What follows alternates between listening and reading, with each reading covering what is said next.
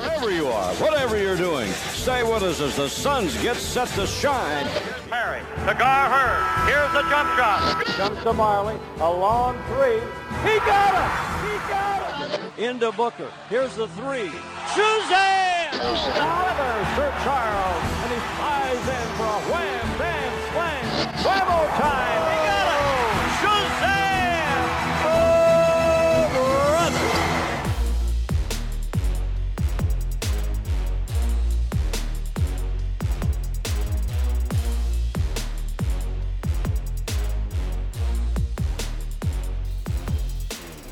Welcome to the 7 Seconds or Less podcast. This is a podcast about the NBA with a Phoenix Suns focus. My name is Max McCauley, and I'm joined, as always, by my co-host. His name is David Nash. David, there are actually live NBA games going on while we speak. There are, Max, and my hometown team, Melbourne, is participating in one, giving Philly a decent run for their money, and it's good to have real NBA basketball back, Max. It is. Wait, they're giving them a run for their money? I haven't checked the score. Well, you know, as much as an NBL team can. They ran OKC pretty well last year, but, you know, they're hanging in there. All right, enough Australian basketball. We have some things to do today. We actually have a guest again. It's been a little while since we've had one. We're doing the Pacific Division preview, which contains a pretty important team that I think everyone listening to this kind of has an affinity for. And then also the Central Division, which is a division that's kind of close to our guest's heart.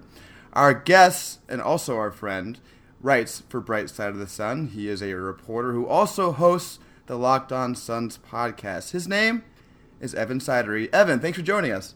Yeah, no problem, guys. Been in the works for a while. I'm glad to join you. Yeah, it's a kind of a perfect episode for you because we're going to use the Suns part of the division preview just to kind of talk about media day and training camp, which you obviously attended. And then also the Central Division, you're a bit of an Indiana Pacers guy. Yeah, I grew up in Indiana. I just moved here about two and a half years ago, so I'm very familiar with not the Reggie Miller era. I know some people, if they don't know who are listening, I'm rather on the younger side. I'm 21. I'm about to be 22, so I did not live through the Reggie Miller era, at least the heyday of it. I was in the twilight, but I'm more of the Danny Granger, Troy Murphy, Mike Dunleavy Pacers, so I haven't had really many good memories there. No, not really. When I was a kid, I actually watched the 8 points in 8 seconds Reggie Miller thing live and cut it out of the newspaper and posted it on my wall. That's how old I am. But David, you want to get us started with the training camp media day stuff? Maybe ask Evan a couple questions. Yeah, as you said, Max, Evan was at Media Day along with a few other Suns friends that we have. And Evan, I understand you've kind of spent the last couple of days up at training camp, but you're back in Phoenix now? Yeah, I actually spent the first 2 or so days up in training camp, and then I've been back in Tempe, Phoenix area the past 2 days. Yeah, great. So as Max said, we kind of want to, get your thoughts, get your insight on a couple of things. So starting with Media Day first, probably the biggest thing and what everyone was really looking to get out of Media Day, I thought, was, with our new number 1 pick, DeAndre Ayton. I was a little bit surprised how everyone spoke about Ayton. They're kind of putting the pressure on him a little bit, really talking up his talent rather than, downplaying or trying to manage expectations with him. So were you a little bit surprised by that early on? I would say a little bit, just because I really wasn't expecting much out of Ayton. I thought it'd be more of like a Booker kind of day, but obviously number 1 overall pick, first one in franchise history, you sort of expect that with DeAndre Ayton. But I think from all intents and purposes, they've been working out together. The team has all summer. Most of them stayed in Phoenix. So what we haven't seen, the team has seen. Maybe DeAndre Ayton's been dominating. It wouldn't shock me at all. And I think with the way Ryan Anderson spoke about him, with the way Booker spoke about him, Igor, we'll talk about Igor later with what happened at training camp, but he's developing Ayton right along the line with what we've been talking about before, just defense first, and that's the perfect thing with Ayton. And I think he seems to be buying into what everyone is saying so far. I think that's very good for a guy that's only 20 years old. Yeah, Anderson is the surprising one for me. I mean, you expect guys to be positive on Media Day, obviously, but he said some pretty telling things in regards to Ayton, and I thought maybe we'd get it from some of the rookies, kind of talking up how good Ayton's been in those workouts, but specifically Anderson saying some of the things that he did, noticing his touch, his footwork, how much he might be able to contribute straight away. I thought that was kind of telling coming from one of the veterans, and a guy that doesn't have to say that. And obviously there was no PR stuff with the players from the Suns, kind of instructing them not to say too much about Ayton. They kind of went all in on that. So I thought that was interesting. Max, what was something you took from Media Day looking at clips and things? Yeah, I'm a self-professed Media Day skeptic in all sports. I think that, these are professional athletes who are being paid to represent their teams, and generally they're just going to say nice things because that's what you do when you're paid by an organization. But yep. I will say, I'm glad you touched on Ryan Anderson, because he and Trevor Ariza, when I listened to them, I bought it, hook, line, and sinker. I really think those guys, they're coming here not with the attitude of we just want to get paid, we want our tens of millions. They seem like they really do care about the team, and they want these young guys to, learn how to play basketball. They want to be the mentors for them. Evan, is that kind of the impression you got? Because that was my biggest takeaway. Definitely. And really, Anderson spoke about more at training camp and also on Monday at Media Day, just the comparison between Ayton and a younger Anthony Davis and a prime Dwight Howard, because Anderson was around in both those times in Orlando and New Orleans.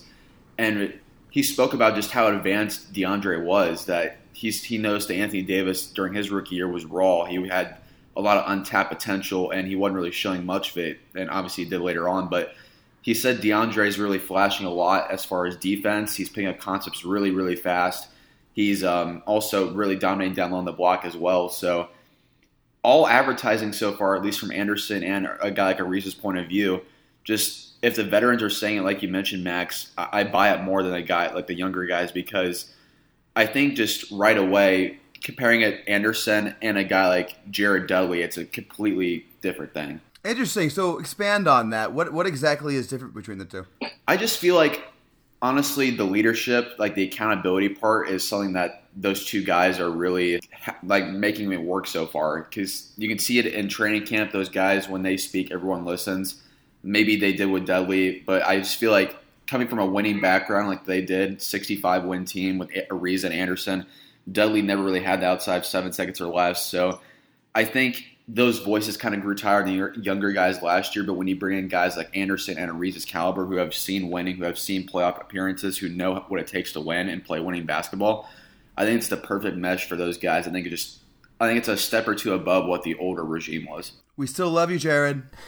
Was it Troy Daniels on Media Day, Evan, who made that kind of note from last season where the older heads' voices started to have less effect on the young guys towards the end of the season? Yeah, it was Troy, and I think also, if I'm not mistaken, I was bouncing around a little bit between Media Day, like podium and separate interviews, but I believe Troy, and also I think Trevor mentioned it, I think once. I might be mistaken on that, though. Yeah, Trevor made a joke to Dave King, actually, about what effect the old guys had in the past, which kind of got the room erupting a little bit. A little joke there towards them having, basically no effect in the past. But was there anything else from Media Day before we move on to training camp that stood out to you, Evan? Yeah, I think it would be interesting for you guys, too, because I know I listened in the 7 Seconds or Less pod as well, and you guys always talk about the point guard situation, and McDonough, I had a one-on-one conversation with Ryan McDonough during the podium times for some players, and I'll pull up the quotes here really quick because I think it's just really interesting. And he mentioned the ideal guy that you put next to Devin Booker is a guy who's a plus defender, a plus facilitator, and a guy who's a great spot-up shooter.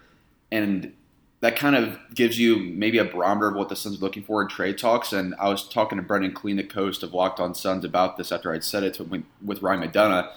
And that just screams Patrick Beverley toward me. I don't know if it did to any of you guys, but I just think that's kind of the model they're looking toward. I know McDonough also pointed toward James Harden being more of an archetype for him even more heading into his development. So McDonough had a lot of interesting comments about not only Booker's development, but also the point guard situation, what they could do to fill it here soon. So that's a pretty good segue to training camp, because one of the questions that really I'm interested in, both in training camp and preseason, is really this point guard battle. So kind of assuming we don't make a trade, what's going to shake out? How are we going to handle these four guys who all are kind of underqualified and almost all close to each other?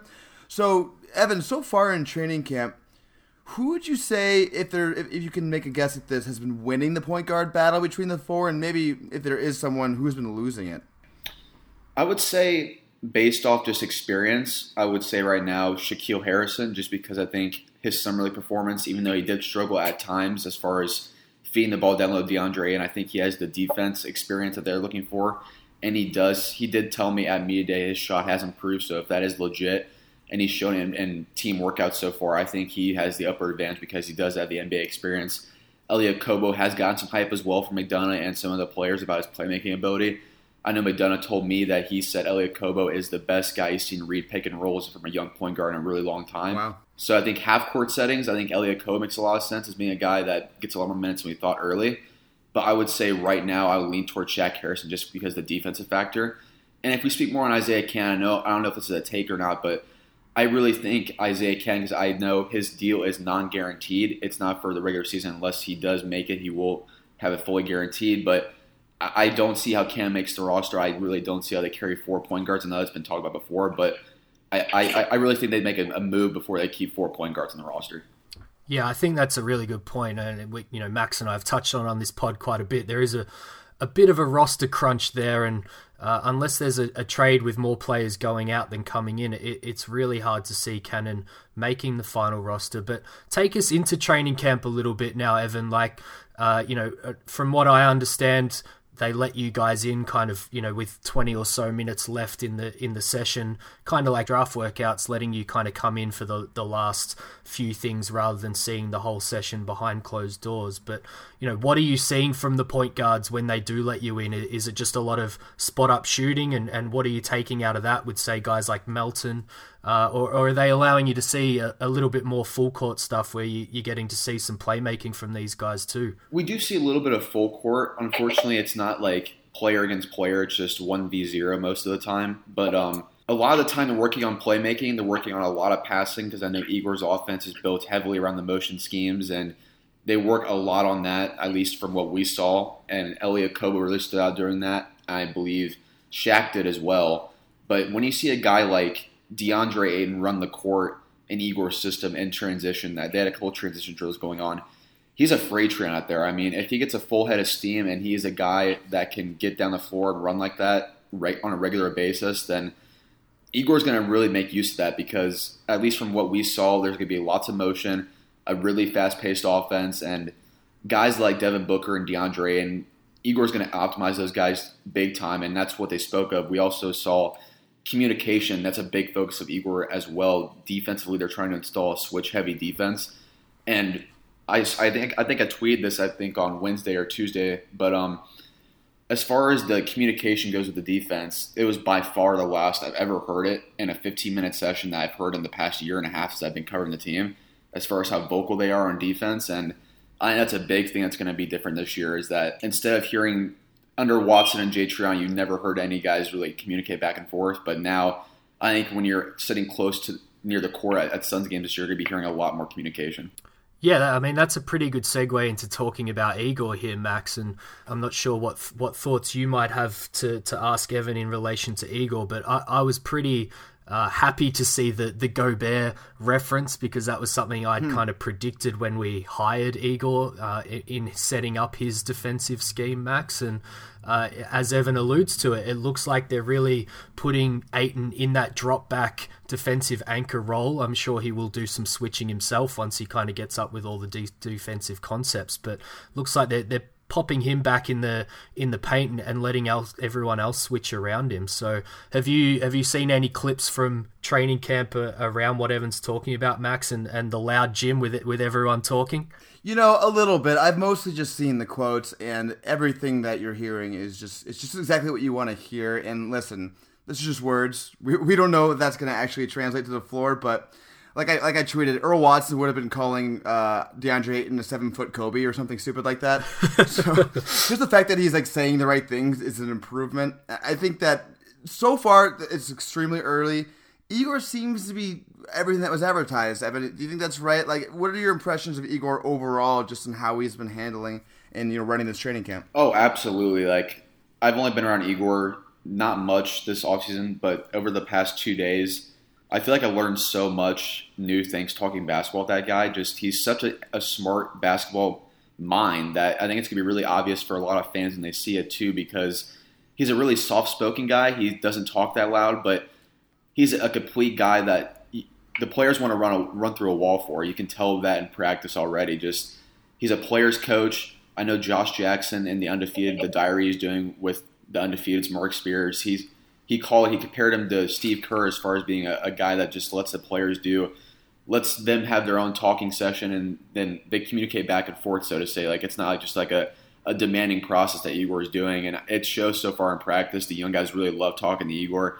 Igor himself, I feel like he's unfairly boxed in as far as being an offensive innovator, because I think, honestly, defense has stood out more to me than offense so far, and that's a great thing, because honestly, I'm not from here, like you guys know, but I feel like in the Suns' history, I can't remember the last time they had a good defense. Yeah, and Igor says it himself. You know, you can't be an offensive or defensive coach in the NBA or in basketball at all, because to be, a genius on one side of the ball, you need to understand what the other team is going to throw you on the other side of the ball. So I think he's been, it shows, been pretty dedicated to changing the culture of this team on the defensive end more than even the offensive end. And maybe that's somewhere that this Suns team that we weren't currently really predicting can really improve right away, because, we were quite low down from a defensive standpoint. And, you can't make a jump right up to being elite straight away without personnel and things, but, schemes and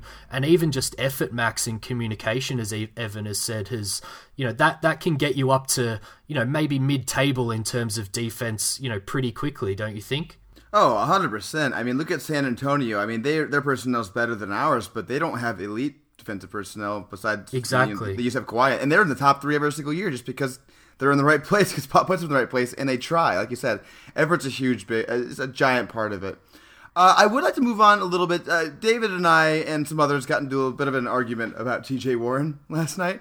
There's been some talk about TJ and a little bit about Josh too, looking a little bit better from 3-point range. I don't know if you've seen any of that, Evan. I don't know if you've been in on them shooting. What have you seen from that? And also, I know you've seen Melton and Mikal, so you can talk about that also. Yeah, as far as TJ goes, I have not seen him shoot yet. I don't know if that's by design by the team, but we have not been able to see TJ Warren shoot the ball in media viewing yet. Interesting. Secret weapon. Maybe they did the last day or so. I could ask Kellen about that, but at least the few days I was up there, TJ was not shooting during that time. But Josh's shot does look better. I saw a little bit of him. The hitch is kind of slowly getting down and away. It's more of a smoother release. He's kind of, I don't know if you guys noticed it too or not when you watched Josh last year, but sometimes he would shoot the ball still while he was going up in the air. And I feel like that's kind of been correcting itself more and more. So that looks a lot better. Mikal was shooting the ball in a slower release. Like, I know a lot of people freaked out about that around Summer League time when he was shooting with Jay Wright and his release was really slow. He was doing that again, but I asked him about it. He just said he's doing that just for practice reasons. It helps him a lot. And then the biggest guy as far as new shooting strokes go, DeAnthony Melton looks just like Agent Zero. Like, it's crazy how similar it looks, because I went side by side and I watched the slow-mo clip that I put on Twitter and also watched some Gilbert Arenas, and it's nearly picture perfect. Drew Hanlon quoted that tweet and said, "Congrats, DeAnthony Melton." So I think if DeAnthony Melton can shoot the ball, we touched on this off the air before, but if DeAnthony Melton can shoot the ball like I saw in workouts in Flagstaff, he's going to be a guy that's not shooting below 30% from 3, and that immediately brings up his value so much in that Houston trade. I love that follow-up tweet from Drew Hanlon, who called out Uber drivers in the Phoenix area to pick Melton up because he might be intoxicated for saying that he can beat Drew Hanlon in a shootout competition. But just going back into training camp quickly, Evan, maybe starting with Ayton, who are we seeing kind of working with other guys? I've seen images and videos. Ayton seems to be with Igor quite a lot. Corliss Williamson seems to be guarding him quite a lot, so I expect them two to work quite closely together. I haven't really seen, but you may have. Is there any kind of Tyson and Ayton working together to, get bits of advice? And have you seen, I know you've been pretty strong on talking about the young guys having a role model vet at every position. So have you seen players kind of working together and helping each other out, as you've alluded to? We haven't really seen it much as far as media availability, but from the guys when we talk to them, it's obvious that happens during practice, because Bender spoke on it up in training camp that Anderson's helped him a lot. I noticed maybe it's just Anderson and Bender just talking back and forth, but his shot looks a little bit better. Dragic does. Maybe there's help with Ryan, who knows, but as far as that goes, I think that he's really helping Bender out. Tyson, I haven't seen as much. He's very vocal still in practice. Obviously, DeAndre tells us that, but he looks like he's helping DeAndre out a lot. and Ariza is helping out Jackson and Bridges a lot because, as Mikhail told us in my podcast interview with him over at Locked On Suns about how Trevor has him and Josh wake up every morning and work out with him before they even do practice. So that tells you how much Trevor already cares about doing that leadership role. And he's a guy that's on a 1-year, $15 million deal. He could easily just take his payday and leave after a year, but he's taken this mentoring thing a lot more serious than probably a lot of people thought he would. And that's going to pay such big dividends for guys like Ariza and Jackson and even TJ Warren. All right, we can probably move on, Max, but before we do, we won't be delving into Phoenix too much in the Pacific preview to come. So, Evan, how about a bold prediction for the Phoenix Suns, maybe something you've taken out of Media Day or training camp or something completely independent of that? Have you got something for us going into the season? Yeah, I've got two for you. I'm going to do a team one and an individual one. Go for it. For the team, I'm going to say the Suns do crack 30 wins, even if they don't get a point guard. I'm going to go bold and say that even if they have Shaq Harrison for 82 games, I believe the talent on this roster is enough for them to get over 30 wins. I would say 32 and 50. Okay. I think Booker is going – this leads to my second point here. I think Booker is going to take the leap this year under Igor. I've been saying it all summer. I believe Booker is going to be a guy averages 27 points, 5 rebounds, 7 assists, turns into Baby Harden, and makes his first All-Star game. Wow. That'll kick one of those – escalators maybe in even, because he may even be in All-NBA kind of territory by the end of the year with stats like that. But that's certainly a bold prediction and what we like on these episodes recently, Max. We love the bold predictions. And we're going to get to a few more once we start the division preview coming up soon. But before we do that, David, are you ready for Did You Know? Always. So Max and Evan, we saved the Pacific Division and Central Division last for a reason, as you mentioned. With Evan joining us, we thought it would only be right to discuss the Suns with him, as well as his hometown Indiana Pacers and their division. The Suns, of course, celebrated 50 years in the NBA from 1968, just last season, while the Pacers were founded 1 year earlier in 1967. But they were infamously part of the ABA at that point. They didn't join the NBA until the 76 season, part of the merger where the Pacers, Nets, Spurs and Nuggets all joined the NBA ranks. But going off on a small tangent here for a minute, that merger actually still has repercussions today. I won't go into it too much, but for any of our listeners who are interested, I suggest you Google the St. Louis Spirits. They weren't accepted in the merger, but negotiated a TV deal that sees the Pacers and the other teams still paying them a percentage of revenue right up until today. But back on track now, guys. Did you know that there have been 32 players who've played for both the Suns and Pacers in their NBA career? Evan, starting with you, can you name any? Can you rattle off one or two for me? Oh, man. I feel like, did Travis Diener? No. Okay. Cool. Man, this is tough. It is. I like to put people on the spot here, so... Yeah, he does. What about Troy Murphy? Troy Murphy was not. He didn't play for the Suns, I don't think. Think early McDonough trades, maybe, might give you a couple. Early McDonough trades. Ooh. Man, this is tough. Max, can you help him out with any? What do you think, Max? Early McDonough trades... Oh, man. I don't think we really... Unless I'm blanking on something, we didn't trade with the Pacers, so it just must be another player who played for both the teams. There was the Gerald Green-Miles Plumlee trade. Oh, God. Some other names for you I'll throw out. Jermaine O'Neal had a short stint with the Suns. That's very forgettable. Chase Budinger also had a short stint with the Suns. Fan favourite Lou Amundsen also had a short stint with the Pacers, as did Leandro Barbosa. That's some of the names from recent times. Slightly before them, current front office member James Jones, big man Mark West, current Suns announcer Eddie Johnson, and media man Jalen Rose obviously also had a small stint with the Suns too. A name I'd never heard of before, guys, Devin Durant. That's with 2 R's, so no relation to Kevin. And he only played 63 games in the NBA, 59 for Indiana and 4 for the Suns. But another name I'd never heard of and had probably the most successful career of the lot was Mike Bantam. He was drafted by the Suns in 73 with the 8th overall pick. He was a 6'9" forward from Philadelphia who played 9 seasons in the NBA, including 355 games for Indiana and 165 for Phoenix throughout the 70s. But his NBA career was largely unmemorable because he only had 3 playoff series, none for Phoenix and only 2 postseason games for the Pacers. It's actually his pre-pro career that gives him possibly his biggest mark on the game. Second quiz for you both here. The US men's Olympic team has only lost the gold on 3 occasions. Can you think of any years where the US didn't win the Olympic gold medal, guys? 2004? That's one. That's the one I was expecting you to get. I don't expect either of you to get any of the other 2. I think Doug Collins year, what was that, like 72?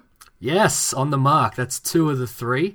I don't know the third. 92? Ooh, just before that, Evan, it was the 88 Seoul Games. Because that's the one that we didn't have the NBA players, right? Yes, so the US won bronze that year, that time beating my Australian team in that bronze playoff game. And as Max just alluded to there, the US team only had college guys, and Marley and Manning were both on that 88 team from the Suns. But it's the 72 loss in Germany that was far more controversial and brings us back to our focus on Mike Bantam.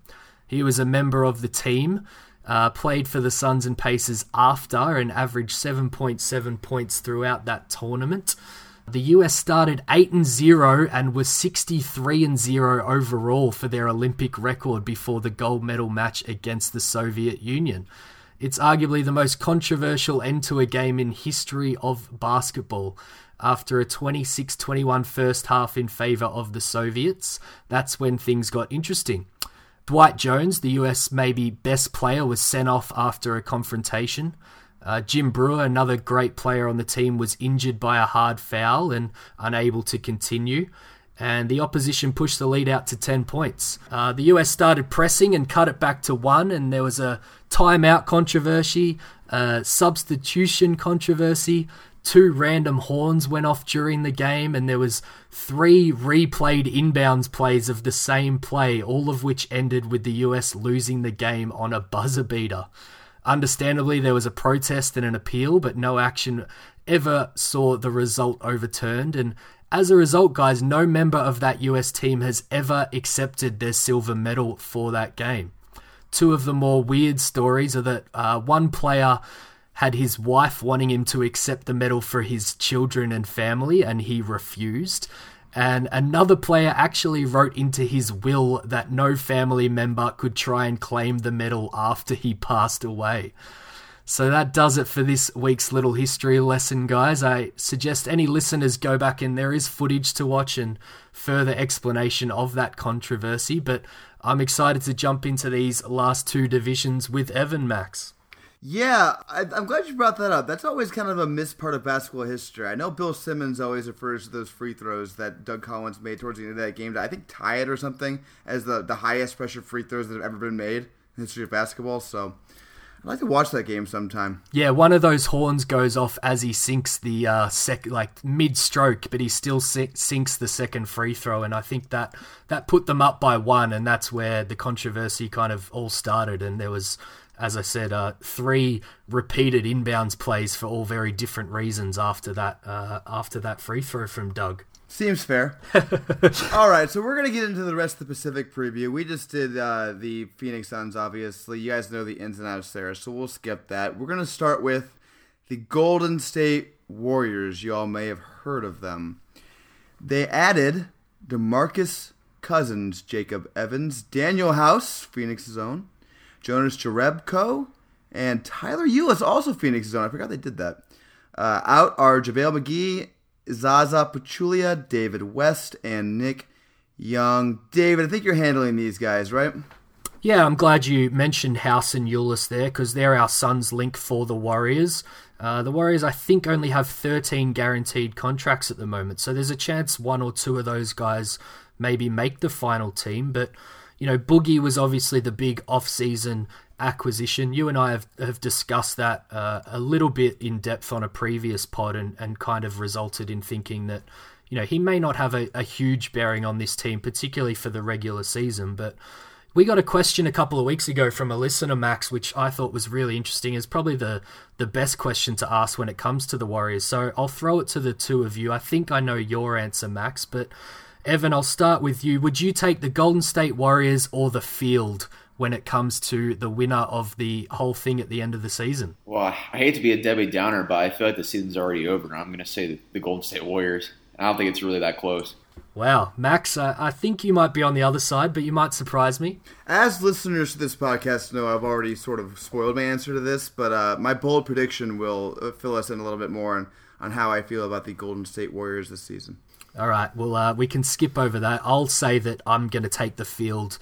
Not for any team in particular, but I just think it's probably a smart bet. But Evan, you could argue that yours is the smarter bet given the history of the Warriors. But I don't think we need to touch on too much more with those guys, Max. So maybe we can jump into the Clippers. Yeah, the last thing I'll say on the Warriors is just that they've kind of been, I know they've had some injury problems, but they really haven't been injury problems that have affected them, and when it counts. Like Durant was out for the end of the regular season one year, and Curry was hurt the 2016 thing, but they're kind of due for some, bad things happening to them. It's hard to stay this healthy this long, so that's kind of my thinking, and we'll get a little more into that in a second. But yeah, the Los Angeles Clippers.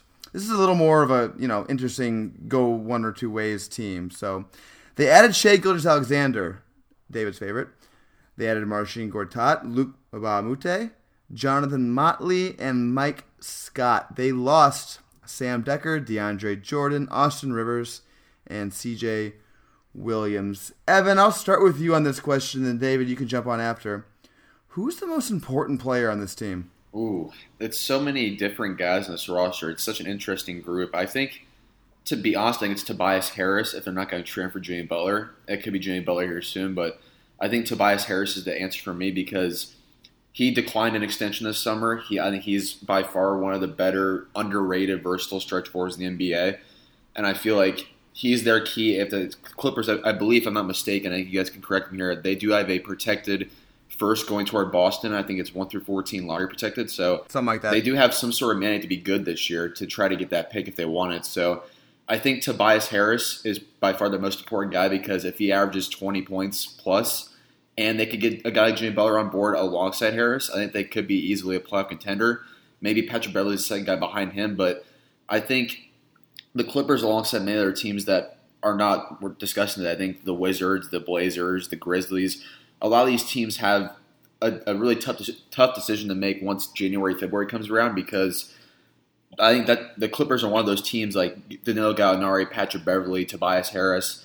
They could be sellers or buyers at the deadline depending on what happens. So I think it's going to be a really interesting time for one of those teams like the Clippers. Yeah, I'd probably agree with Evan there, but just to throw out a different name and one he just mentioned, I would probably say Danilo Gallinari, purely because his health probably or maybe says where this team goes, Max. And if he can play, a significant portion of the season, along with a lot of those other guys that Evan just mentioned. I will note, Gortat and Wes Johnson are two Suns links on this team, but, him playing well will either, project them forward into being a playoff contender or maybe even give them a piece to trade to make another move if he can look convincing on the court. So, his health might be the barometer for which way this Clippers team goes, Max. Yeah, so I agree with you guys. If we're looking at this as, who's going to make them the best this season, like who's the most important player, I think you guys nailed it. But I'm going to kind of do like a trick answer to this question. I think the answer is Shai Gilgeous-Alexander because he showed a lot in Summer League. And if he's like an immediate star or shows that kind of potential, that situation all of a sudden looks really attractive with the two open free agency spots for max players this summer. That's a great point, and they obviously loved him pre-draft, and looks like they were the team that kind of locked him away and didn't let him do too many other workouts and things with other teams. So, yeah, I can see that. I think it's a good, slightly different angle to look at this team through. Really quickly also on the Clippers, if you guys don't mind, just answering Matt's question there about Shai. What does that say if Shai does impress early? Do you think a guy like Beverley is made available? Because obviously from Shams reports, tying this into a Sun sort of thing, if he's available, maybe they and Shea is good, maybe they relent off the Bucks pick or maybe a future first-round pick, and the Suns can get in for a lower price. Yeah, I think that's an interesting point, and it's very possible. So I think right now what's going on with that negotiation, my read of it is that, that's what they're asking for. The Clippers want the Bucks pick, and McDonough's like, no, we're not going to give you the Bucks pick for a guy who's 30, 31, and expires this season. It's just making a lot of sense. And it's going to go one or two ways. Either the Suns are going to get more desperate and kind of have to trade the Milwaukee pick, or, like you said, Shai Gilgeous-Alexander will break out and Beverly won't play very much, and the Clippers will be like, yeah, we're going to lose him anyway. We might as well just grab a second-round pick for him. So I think you raised a good point. That's something that definitely could happen. I think it's possible. David, what do you think? Yeah, I think it's going to be interesting to see how they cut down to 15 players before the season starts.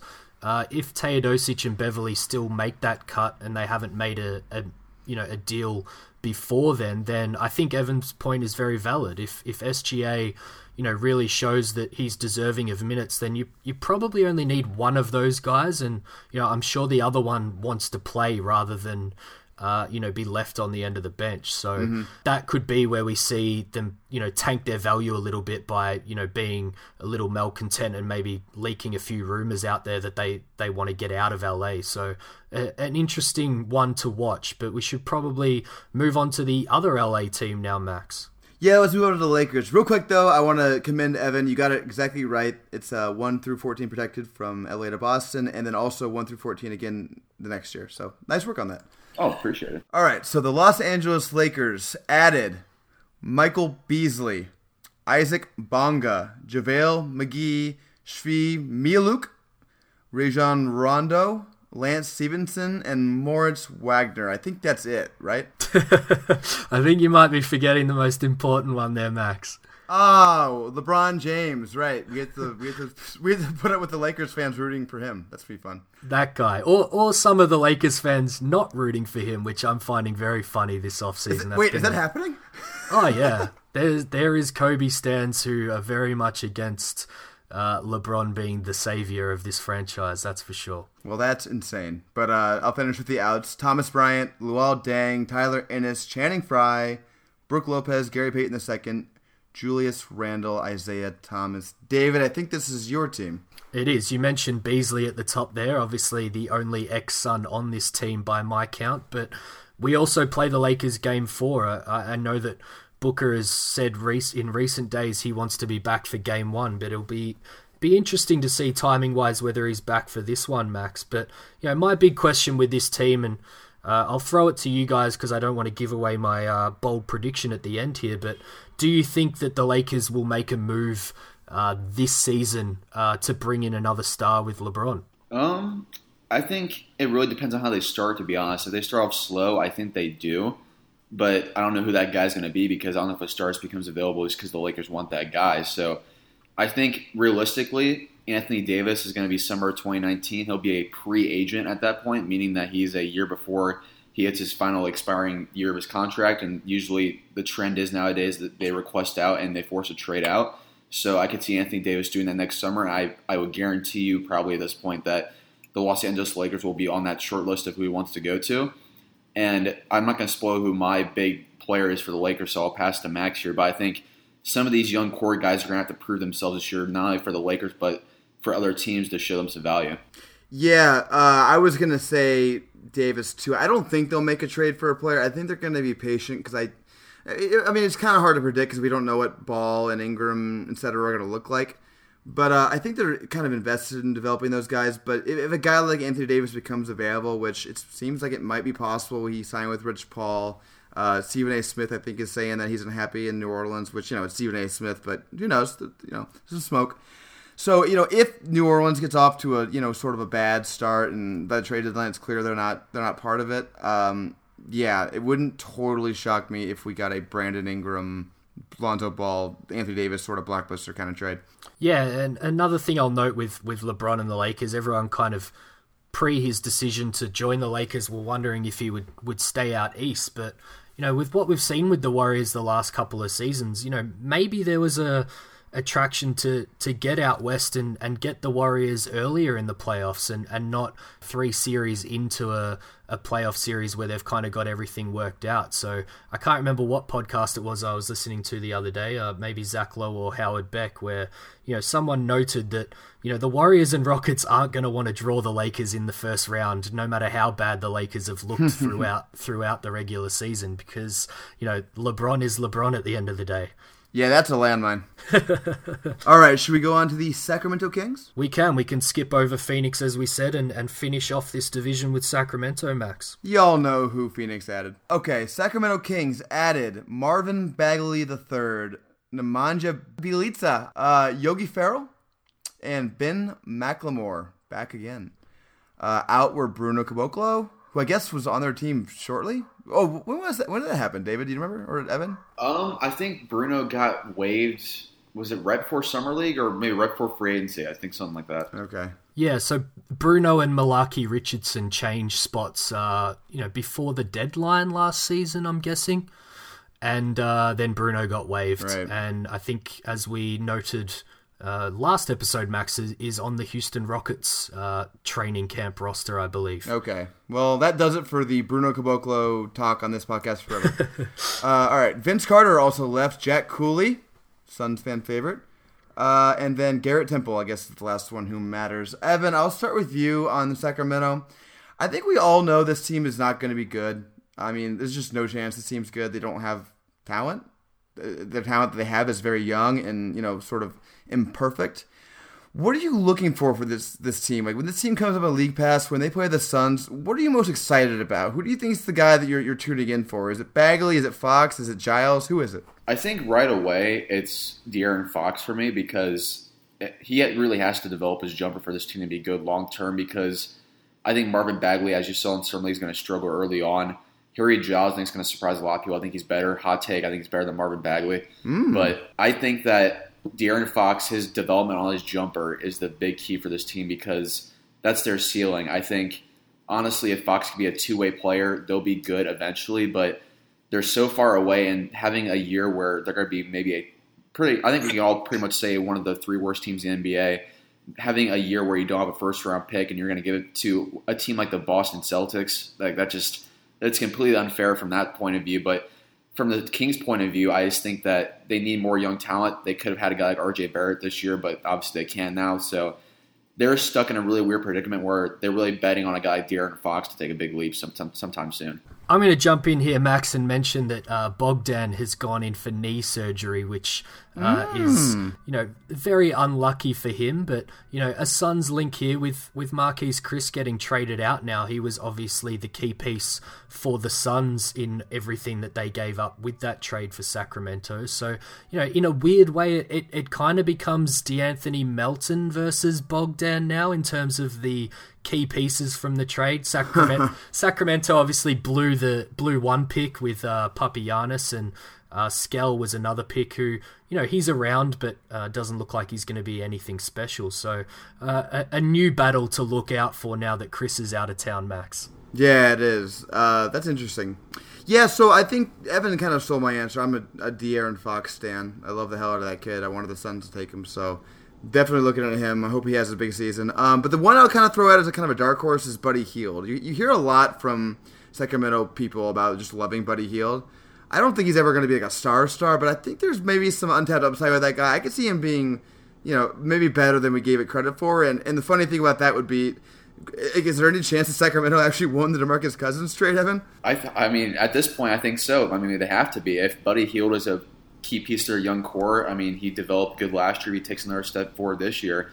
I think you almost have to say that. We've talked about it a lot with development over the off-season, Max, and guys being put in bad situations. And Buddy's a great one to bring up from you there, because he was drafted by the Pelicans when they were desperate for somebody to join Anthony Davis, so kind of had pressure on him from the start. And then, of course, the Cousins trade came, and Ranadive called him Steph Curry 2.0, and there was a whole heap of pressure there, but he's ticking along nicely. So, yeah, I think that's a good shout. I think he's definitely one to watch this season, and, could be the Kings' best player by the end of it.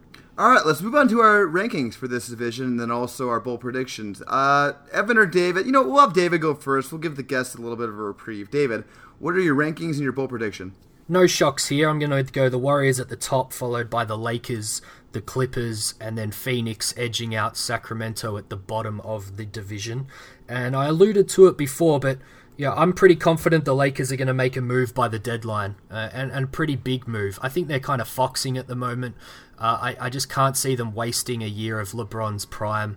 They have a lot of tools in terms of young assets to go and get another star, and that star may not even be available just yet. But I also think, not many people have touched on the fact with all those weird signings they made, they're all, 1-year deals, some of them at pretty significant money. So that gives them some, tools from money matching kind of scenarios to maybe go out and get someone. So I'll throw to Evan now for his predictions. I actually have the exact same division predictions as you, David. I have the Warriors at the top, then I have the Lakers, who I believe will stay put and not make a trade this year, like I mentioned earlier. I think they'll finish second. Clippers third, Suns fourth, and I think with a few games in between them, maybe 4 or 5 to be honest, I think the Kings round out the division. And I think my bold prediction is going to be offseason, I'm going to say Lonzo Ball gets traded to New Orleans for Anthony Davis, and I think Brandon Ingram does stay there. I think it's Kuzma and Ball that go to New Orleans. Wow. That is big. It's definitely bold. I like it. Man, unfortunately, I have to do the same ranking as you guys. This division's not hard to rank. It's kind of obvious how it's going to play out. So, yeah, the Warriors, Lakers, Clippers, Suns, Kings. My bold prediction, alluded to it earlier, I think the Golden State Warriors are going to finally kind of suffer their season from hell to an extent. It's not going to crush them. I think they'll probably finish as like the 3rd or the 4th seed. So they'll still be in the top half. They'll have home court, but they're going to be a few amount of teams will be ahead of them. And there'll be a lot of talk about is this team really ready to make another run? I do think they'll make the finals, and as I've alluded to before, other podcasts, I think they will lose in the finals to the Boston Celtics, partly because of a war of attrition. Okay, I think we're ready for the Central Division, right, guys? Let's do it. So we're starting with the Chicago Bulls, and before I get into any of this, I almost don't even want to do the ins and outs. I just saw news on my phone that kind of trumps everything. I think we should just talk about this. Shams Charania just reported that Lauri Markkanen has a high elbow sprain. He will miss 2 months to start the season. Initial reactions, whichever one of you wants to go first. Well, my initial reaction is I thought you were going to drop something Phoenix related there, and I could see the negative in your voice, so I was very worried what it was going to be. But yeah, a lot of my hope for this season was around Lauri, and a lot of Arizona listeners probably felt the same way. So I'm just bummed about that. I'll let you kind of fill in the gaps there, Evan. I guess, honestly, from the way you're talking, Max, I thought Jimmy Butler just got traded. That's what I thought was happening. But I think losing Lauri is huge for a team like that. It's going to be so much pressure early on Wendell Carter. A little bit too much pressure, in my opinion, because who else do they have in that front court? Jabari Parker's going to have to play a lot more forward now, and that's going to be a disaster for them, I think. So I think now with this injury, if Lauri's out for the first 20, 25, 30 games, I think the Bulls are in the top 5 now as far as the tank fest going on for next year. Yeah, I definitely agree with that. I mean, I already thought they were, but now it seems pretty clear. I mean, it's weird though, because in some ways, like, they had such a roster crunch that Lauri getting hurt almost kind of makes it make a little more sense, because now you can slide Jabari to the 4 and play at the 5 Carter Jr. But man, I mean, still, he showed so much promise last season. It's just a real big bummer. It's sort of, like I said, it kind of looms over everything. Not a great injury for a shooter either. I'm assuming it's his right arm. It is his right arm, yeah. Yeah, that's not great. There is Robin Lopez still on this team. He's in a contract year for a Suns link. I had written down, trade, because Carter and Markkanen are the clear future here, and maybe Lopez can find himself on a contender, particularly now with this injury. But yeah, going to be a watch this space now, because yeah, I think, as you noted, Max, whilst it frees up things short term for the rotation, it kind of stifles maybe the direction that the Bulls were hoping to go in this season. Yeah, man, I just move on. That's sad. I apologize to any Bulls fans listening. I don't think we have any, but if we do, I'm sorry.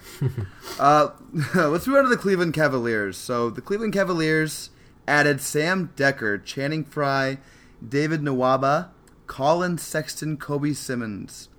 They lost Jeff Green, Kendrick Perkins, Okaro White, and I won't make the same joke again. They did lose LeBron James.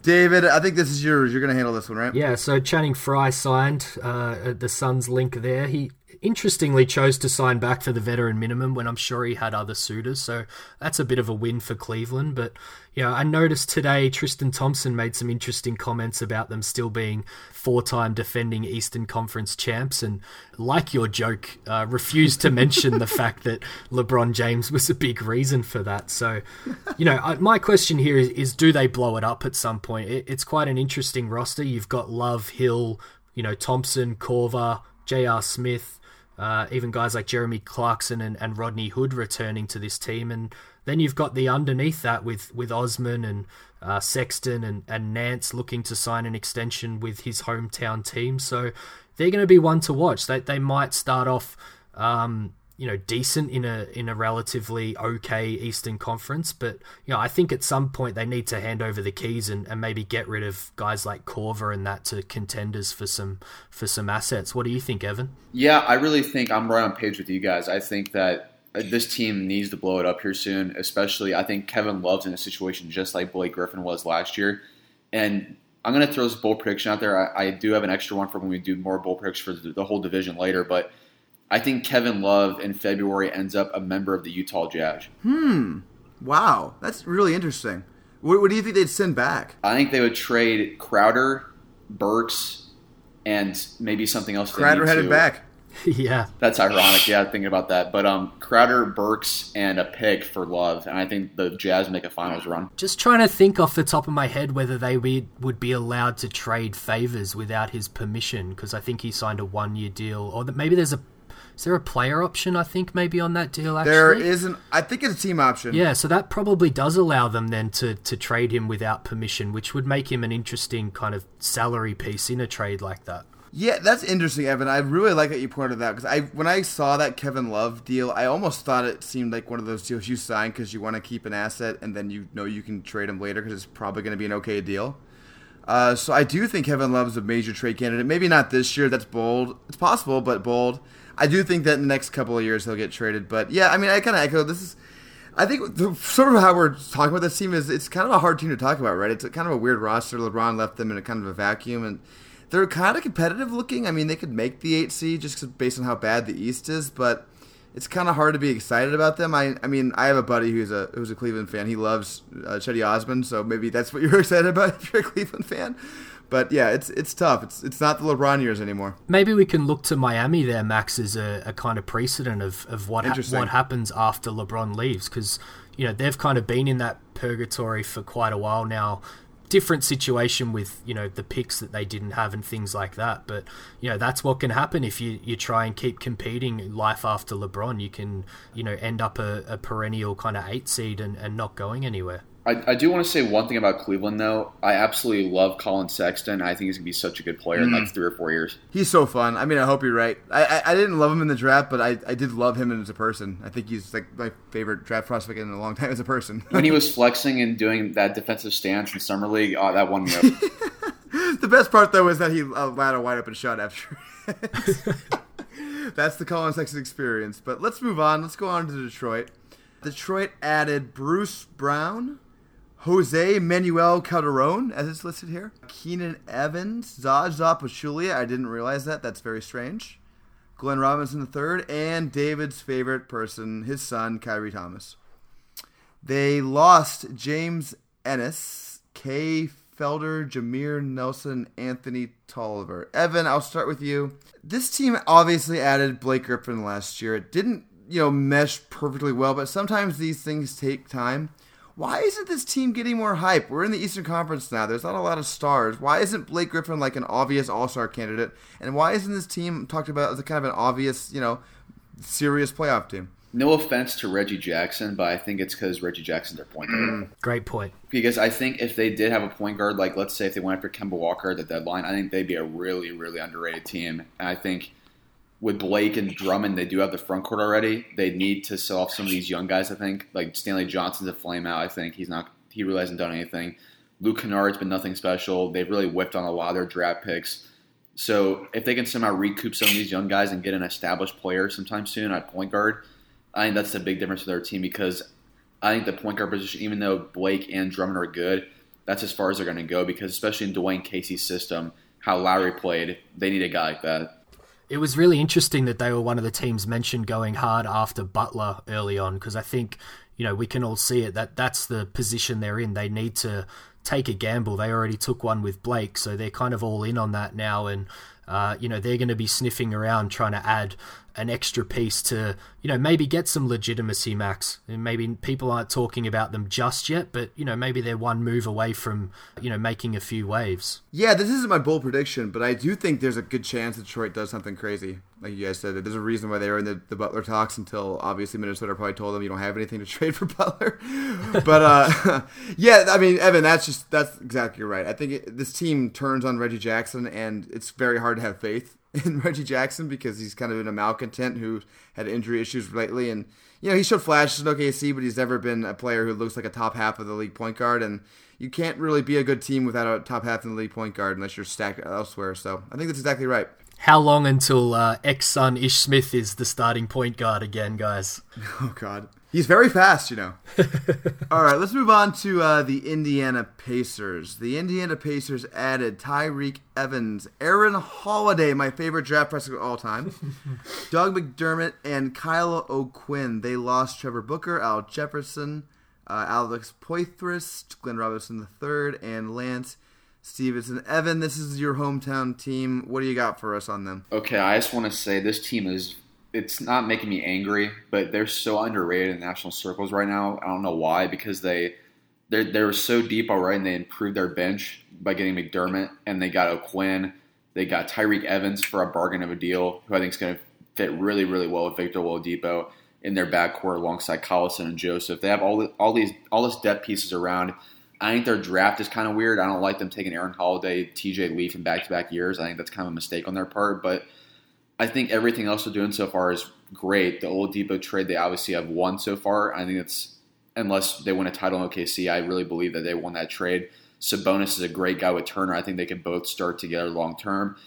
All this team is missing now is just a long-term piece of point guard. I know I mentioned Kemba Walker at the last part with Detroit, but I think if you put Kemba next to Victor Oladipo, that would be a really fun team. I think the Pacers are one of those teams at the deadline to watch for because they're one piece away, I think, from being a really sleeper finals contender. Yeah, I agree, Evan. I've got a bit of a theory on that. I think we have a tendency both with players and teams when something really shocks us, like Indiana did last year, we tend to double down and kind of go, oh, well, they won't do it again. So I think that's why they're a little under the radar at the moment. There are reports that Oladipo's taken his game to yet another level. So yeah, I definitely agree that they're definitely a sleeper team here in the Eastern Conference. The point guard thing you noted is interesting because, they do have a logjam of average point guards at the moment. I've got written down here that, one to watch for the Suns, like we went through with LA Clippers earlier.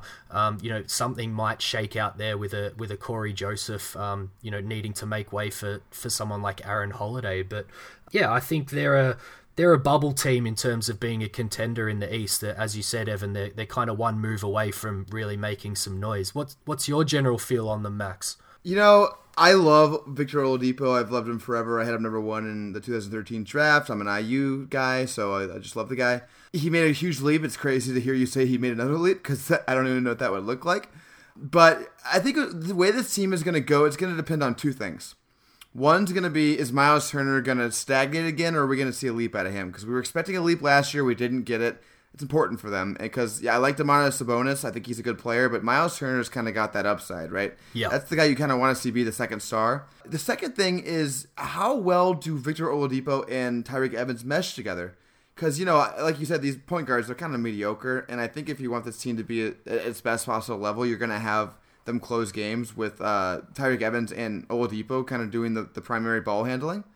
And so if those two can kind of figure out a way to mesh and play together as a backcourt, I think that's kind of how this team unleashes its full power. Have those two together, have Sabonis with Turner, and just kind of see how that goes. They're kind of missing a wing unless Bojan is great again.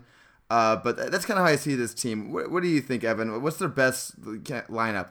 I really think their best lineup is, like you mentioned, I think Tyreke at the point guard, you have Oladipo at the 2, I'll skip the 3 for now. I'll go to Sabonis and Turner at the 4 and the 5. And then I guess just for spacing reasons, I think I'm going to go Doug McDermott or Bojan, one of those two guys. Oh, I forgot about Doug, yeah. Yeah, I think Doug makes a lot of sense there. I know he's signed to a long-term deal. I think he's going to take Bojan's spot this year, so I would just go Doug at the 3 there. But they do need a defensive wing for sure.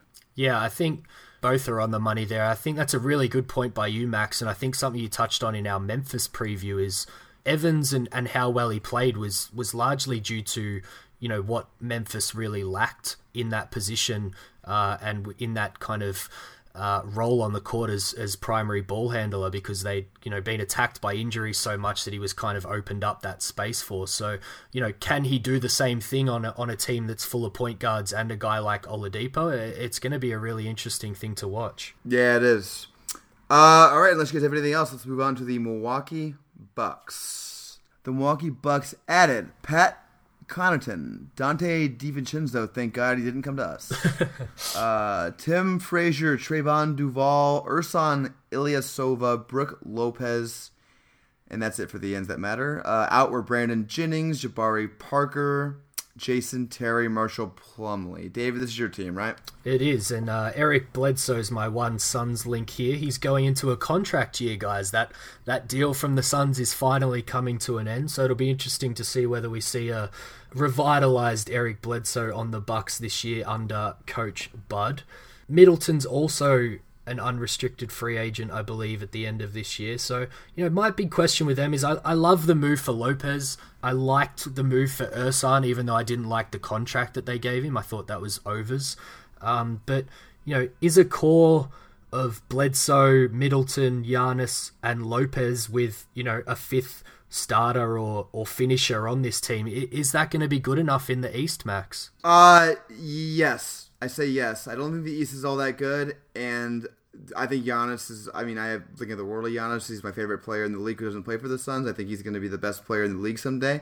I think the biggest thing Milwaukee had to address was the head coaching position. Yep. They did that, I think. I think Coach Bud's going to be awesome for them, and I think they're going to be extremely good, as I'll touch on in my bold prediction. Evan, what do you think? I think I'm sort of the opposite direction. I think Milwaukee will be good this year, but I think the clock started on Giannis, with just how the trends are going with the stars nowadays.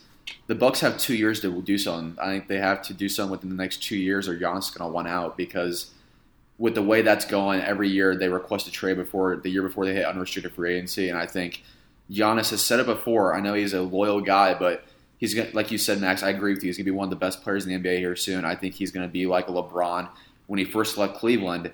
That I think there's going to be so many teams after that guy in 2020, 2021. Maybe the Phoenix Suns at that point, who the hell knows. But I think that some guy like Giannis isn't going to stay in a small market like Milwaukee, because I just think it helps his brand more. And I think that he's going to be a guy here soon that's going to be making a lot more money than he will off the court with all the endorsements with Nike and all that stuff. So I think as his star image goes, I wonder how Milwaukee's going to be, because I think with Budenholzer now, I think you have to prove within the next 2 years. And I think that's why, to be honest, I think it's kind of a risky thing for Milwaukee to do with that. But I really think they should trade for Jimmy Butler. I think they should trade Chris Middleton for Jimmy Butler. That's something that Max has brought up on our last episode, I think. So that would make both of you happy from a prediction standpoint. I think it's an interesting thing to watch, I guess, longer term, Max, with Evan's point there. But, you know, Giannis doesn't seem the type, but neither did Jimmy Butler, as was noted in a report today. He was a different kid back when he first started versus the man that he is and kind of what he desires these days in joining a new team. So definitely interesting to watch. Short term, I think you make a great point. Maybe their best acquisition is Coach Bud, who turned down Phoenix, obviously, but you know, something that Igor mentioned recently in relation to the Suns of like turning a weakness into a strength with the point guard position. I think you could say the same thing about this Bucks team. You know, there's playmaking issues and you know, maybe shooting issues as well with this kind of core around Giannis, but you know, Bud's history with that best Atlanta Hawks team that was under him with guys like Carroll, Teague, Horford and Millsap, you know, he kind of creates a motion-heavy offense that can really work, and maybe he can do that again with the Bucks and have a little bit more X factor than he did with the Hawks with a guy like Giannis. Yeah, and you know, Bud's going to do things like play Giannis at center, which, that should be experimented with. He's not going to do things like play clearly not ready to play Jabari Parker in the playoffs and destroy the team, and Shabazz Muhammad. Like, he's not going to do these stupid things. Milwaukee was leaving more on the table, I think, than any other team in the league last year. So I think just by not doing that anymore, they're going to make a big gain. And I do want to also address the Giannis leaving thing. It's 2018. Like, every single player could leave eventually. There's no more loyalty. A year ago today, everyone would have said the most loyal player and who will never leave in the whole league is Kawhi Leonard. That's who everyone would have said. True. No one could ever imagine him leaving. So I think at this point we're not going to have to worry about that. That every player might leave if the situation's not good. But let's move on. Let's go on to our division rankings and our bold prediction for the division. We started with David last time. So Evan, give us your ranking of the Central Division and your bold prediction. All right, Central Division, I'm going to go first, and I think Indiana Pacers are going to win a division this year. I have them first. I have the Milwaukee Bucks at second. I have the Detroit Pistons in third, and then rounding it out, I do have the Chicago Bulls in last now after hearing the Laurie news. And then my bold prediction is going to be, I think it's kind of spicy here. I think Oladipo, like I said, the Pacers win the division. I think Oladipo gets more MVP votes than Giannis. Yeah, that's big. I'll jump in now, Max. I'm going with Milwaukee. I think you and I are maybe on the same page with that one. This division is kind of the opposite of the Pacific. It could go in a few different directions, but I've got Indiana second to Milwaukee, Detroit third, kind of on that playoff bubble, and then Chicago and Cleveland missing the playoffs.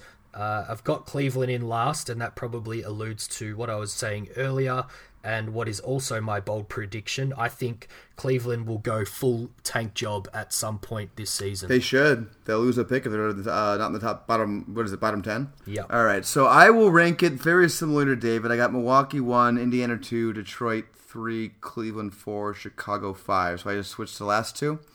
My bold prediction is that the seemingly impenetrable triumvirate of Philly, Boston, and Toronto will be penetrated. The Milwaukee will finish with a better record than at least one of them. I want to say two of them. I'm going to say just one of them. I think Milwaukee will be the third seed, which I think is sort of a bold prediction. Give us the one. Who's the weakest? Oh, man. So the weakest is probably, I think in the playoffs, the weakest is Philly. Maybe the regular season too. I almost want to give Toronto sort of a learning period with Kawhi, but that team is just going to be so good in defense that I think I'll say Philly's the one that kind of falls down a little bit, but not too far. Cool. All right, so I think that's it for our division previews. You guys ready for some 7 seconds or less? Always. Ready. Okay, so 7 seconds or less, if you're a first-time listener, is the segment where one of us asks the other or the other and a guest 3 questions for which they have not prepared and for which they only have 7 seconds or less to answer, except we never follow that rule, and we definitely won't this time because these are not easy to answer in 7 seconds. Are you guys ready? Let's do it. So these are, I call these starting lineup hypotheticals, and what you're going to do is I'm going to tell you what happens, and you're going to assume that's true, and you're going to kind of assume everything else is sort of standard to what we think is going to happen. Does that make sense? Yeah. Okay, so number 1, we'll start with Evan. It's early on the season. Josh Jackson has broken out. It's very clear that he's kind of like the good side of what we saw at the end of last year. Like, he's that player consistently. He's that good. How long does it take until Igor inserts him into the starting lineup, and what does the starting lineup look like when they insert him? Like, who's he replace? Evan? Okay, I'll say maximum if he breaks out. I'll say less than a month into the season because I really think we're hinting at it early on. I think we're going to see a lot of point book. I think Igor's kind of buying into it more and more by the day. I think you could start Jackson at the 2 with Booker at the 1 and then just have all these wings out there with Booker and then have Anderson at the 4 and then maybe Ariza at the 4 and then Ayton at the 5. Yeah, I'll jump in. I'll agree with Evan, but I'll kick the can down the road a little bit further. I don't think it'll be quite that quickly. I think we'll see the Suns experiment with point book towards the end of the season, maybe when they're not mathematically out of the playoffs, but kind of theoretically. I think that's when we'll see it. So maybe only with a month left to go in the season or something like that. Okay, so you guys sort of already kind of stepped on my second question, but I'll try to phrase it in a way that makes a difference. So I'm going to be more strict this time. You guys have to name a starting lineup with this one. So this one is, so remember, the Josh Jackson breakout thing, that's gone now. So it's just the same team, but this is the difference. Yep. After 10 games, it's clear that Devin Booker has taken that hardened leap. He is the playmaker now. He is able to be the starting point guard.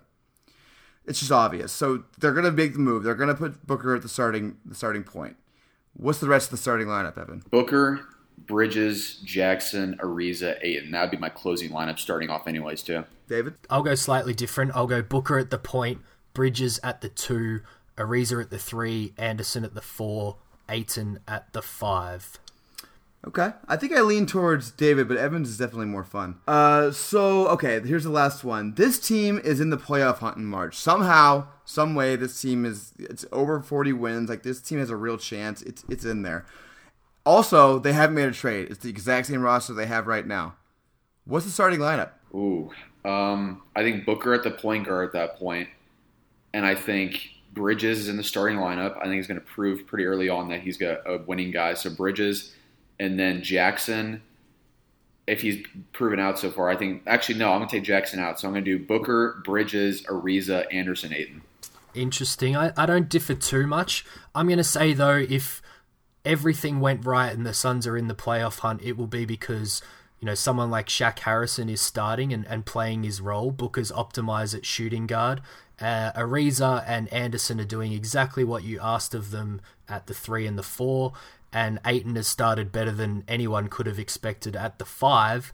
And just to go into the bench, that would mean that they're all kind of playing the roles that they're comfortable with and proving to be quite a difficult bench unit, which is the kind of thing that may project a team further than you first expected, Max, and that's how we've got in playoff contention. Yeah, my thought on this is it's almost got to be like a perfect scenario. So, like, I would think it's got to be like DeAnthony Melton's the starter, and he's like amazing right away. Booker's right next to him, also amazing. Jackson broke out. Mikal broke out. He's starting with Jackson, and then Ayton, obviously Rookie of the Year. So that I think it's got to be like one of those super high upside things, right? Yeah. Cool. Well, I think that's it for us. Evan, thanks again so much for joining us. Everyone here who listens to us knows that you do Locked On Suns and you write for Brightside. But is there anything you have to promote going forward as we get into the season here?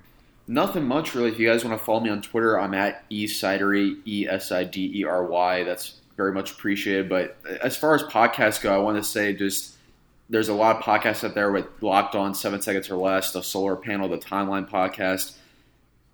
All these podcasts are super fun to listen to, so if you guys want to subscribe to all those, it'd be very much appreciated. I know I listen to, like I mentioned earlier, David and Max's all the time. Whenever they drop an episode, I usually listen and soon thereafter. So I really appreciate all these new Suns podcasts out there. It's really fun to have all these different opinions. I like that. That's nice. Yeah, I definitely agree with that, Max, and it's been great to finally have Evan on. We're creating a little community here. He was one of the first that had both you and I on his Locked On podcast, and it started us off on this journey, Max. So really great. I just wanted to say thanks, Evan, very much, and I'm glad we could finally get you on, and I'm excited for the season to start, and we'll have you back, I'm sure. Absolutely. Thanks, guys. Yeah, we do owe you a debt of gratitude. My first 2 podcasts I ever was on were your podcasts, so you're the one who got us started on this, so thank you for that. For sure. Cool. So as for us, I am at MaxMCC11 on Twitter. David is at The 4 Point Play on Twitter. Our podcast is at 7SOLPod on Twitter. Please rate, review, and subscribe. It makes us happy, and it makes the podcast go well, and we just really like it, don't we, David? We do. And until next week. Until next week. Thanks, everybody.